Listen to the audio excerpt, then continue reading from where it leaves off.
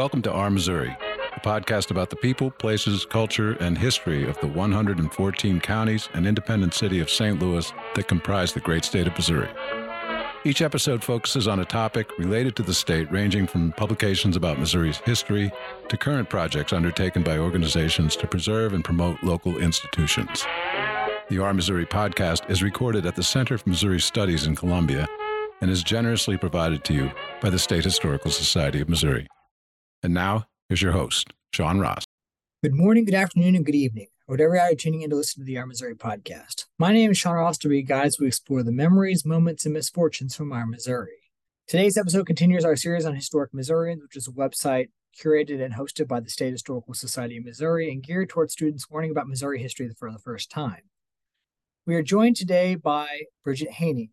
She's a PhD candidate at the University of Missouri-Columbia and is presently a historian at the State Historical Society of Missouri. She joins us today to talk about her new biography for historic Missourians on Arvarh Strickland. Welcome to Our Missouri, Bridget. Thank you for having me. So let's get a little bit into Arvarh Strickland here. Talk a little bit about how you found out information about him and kind of preparing this overall biography.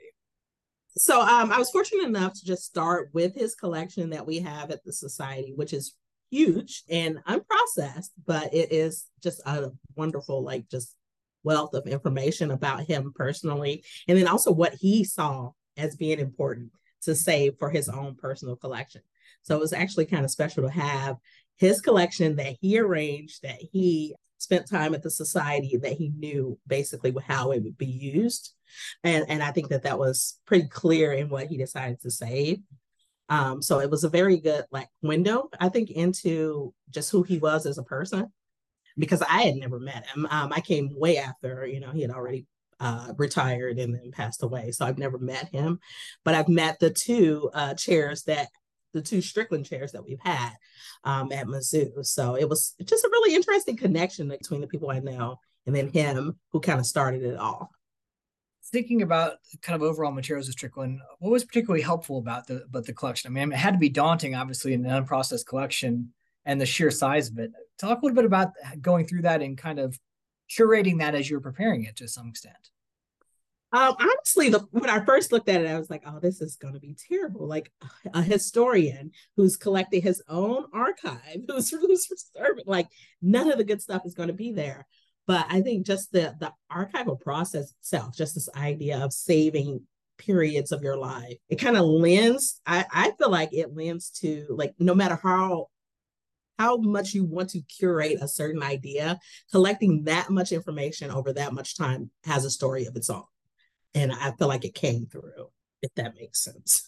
Let's dive a little bit into his youth. Where was Arvarh Strickland born? Where did he grow up at? So he was born in Haney, Mississippi, very much segregated, very much kind of insulated.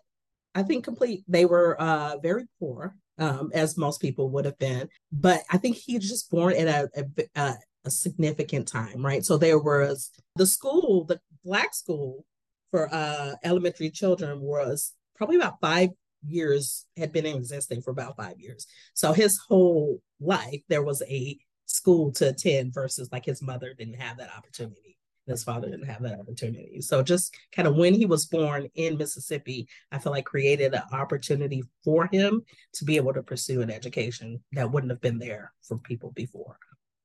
Since we know him as kind of his connection to the University of Missouri, how does he get to Missouri? What's that path out of Mississippi into the state of Missouri? So this was actually something interesting that I found. So he went to college in Tougaloo, which is right outside of Jackson, Mississippi, it was segregated HBCU situation, but it was different because some of the professors were white.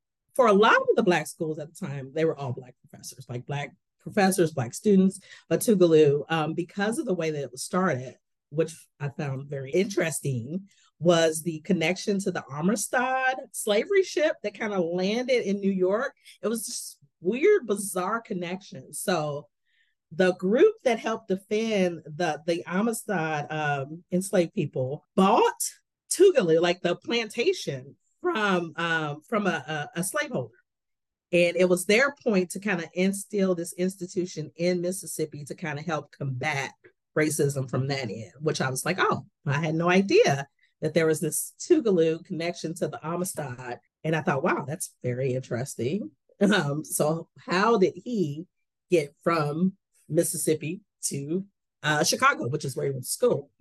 When he graduated, he said that in an interview that he had done with a newspaper article, he mentioned that it was a bet. It was basically a bet between his white professors or whether or not a Tougaloo student could go to a university in the North and do well. And that's kind of how he got into grad school. And, you know, he was very smart and very successful. And so, but yeah, he definitely says that it was a bet. Like he wouldn't have been to grad school if not for those professors making the bet to see if education in Mississippi could stand up to one in Illinois.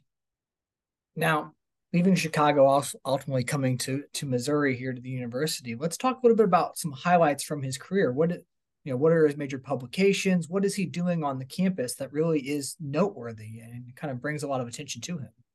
So what actually gets him, I think, the attention of the curators of the University of Missouri is his dissertation, which was the first. It's called they label it as the first critical review of a Black self-help organization. And so he was the first person to kind of look at the Urban League in Chicago as a success, where everyone else had kind of lumped it into the civil rights movement as kind of like a failure.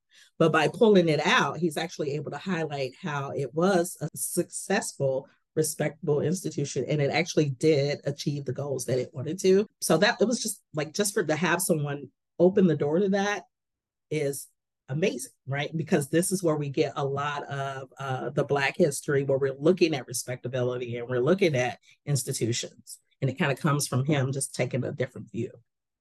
On campus here, what was his major contributions in terms of departments, his role within the history department? Let's talk a little bit about that. So he's brought in as like the first African-American tenured professor at the university. He's the first one to do it. He comes in with full tenure. For him, he specifically mentioned that it could have been anywhere, right? Like it wasn't the fact that he was in Missouri, it was the fact of the work that he was doing. So he could have gone, to any of the other institutions that looked for him, but he needed to be in Missouri because he said that the University of Missouri really needed to open up the doors to Black students, to Black scholars, and actually lead the way for other universities in the state. Let's talk a little bit about Strickland in the sense of, people may be encountering him for the first time through the Historic Missourians bio, through this podcast episode.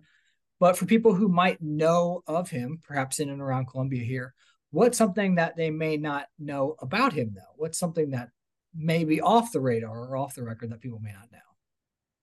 I think people probably don't know that he actually understood, right? Like what his role was, and that he expected pushback, like he expected to encounter racism, right? He didn't expect to come to the University of Missouri and not experience it. He knew that it was going to be part of his process being here, and he just kind of rolled it into his actions. He didn't take a hard stand on racism per se, but his existence and his constant looking towards bringing Black students here, bringing Black educators here, and just kind of paving the way, I would say, for other students to come through, and not really taking like an anti-racism stand or more of a conciliatory, I guess, approach to bringing people together. And I think that he forefronted that on purpose.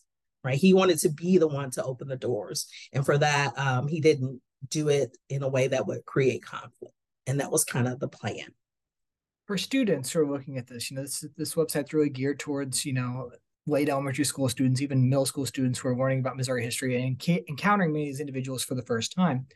What's a takeaway that you want those students to kind of see in going through Arvarh Strickland's biography? What's the legacy in a lot of ways to consider? I think his legacy was to make academia more accessible to people who would not otherwise have had that path. So I think he was trying to really bridge this kind of gap between people who have maybe come from poor cities, people who didn't have the resources, people who weren't expected to go off to grad school or to college in general. And I think his point was to kind of make the university a more welcoming place for those students. Any final thoughts or words of wisdom or things you encountered with Strickland in the papers that intrigued you? What intrigued me the most, I think, was his course on roots. Like the logistics of that was insane. So the actual TV show aired weekly at a specific time, right? We didn't have TiVo or Pause or like any of those other things like streaming services. So you had to sit in front of your television and be ready to watch this class. And if you missed an episode, it would be weeks before the university, the library would have the actual VCR tape so that you can go to the library and sit down and put in the VCR tape to watch the week of the class that you missed.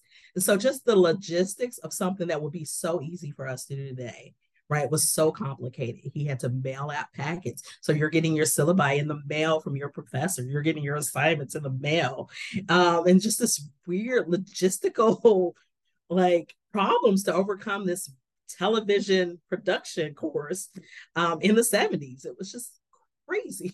I just couldn't believe, I couldn't imagine getting just a packet in the mail and having to go to the library to watch VHS tapes to figure out what's going on. It's just the foresight to think to do that was crazy. That's absolutely fascinating. Thank you very much, Bridget, for joining us. Well, thank you. Have a good day. Thank you for listening to the Our Missouri podcast. If you would like to learn more about the podcast, including past and future episodes, information about guests, and upcoming events, please visit our website at shsmo.org/our-Missouri.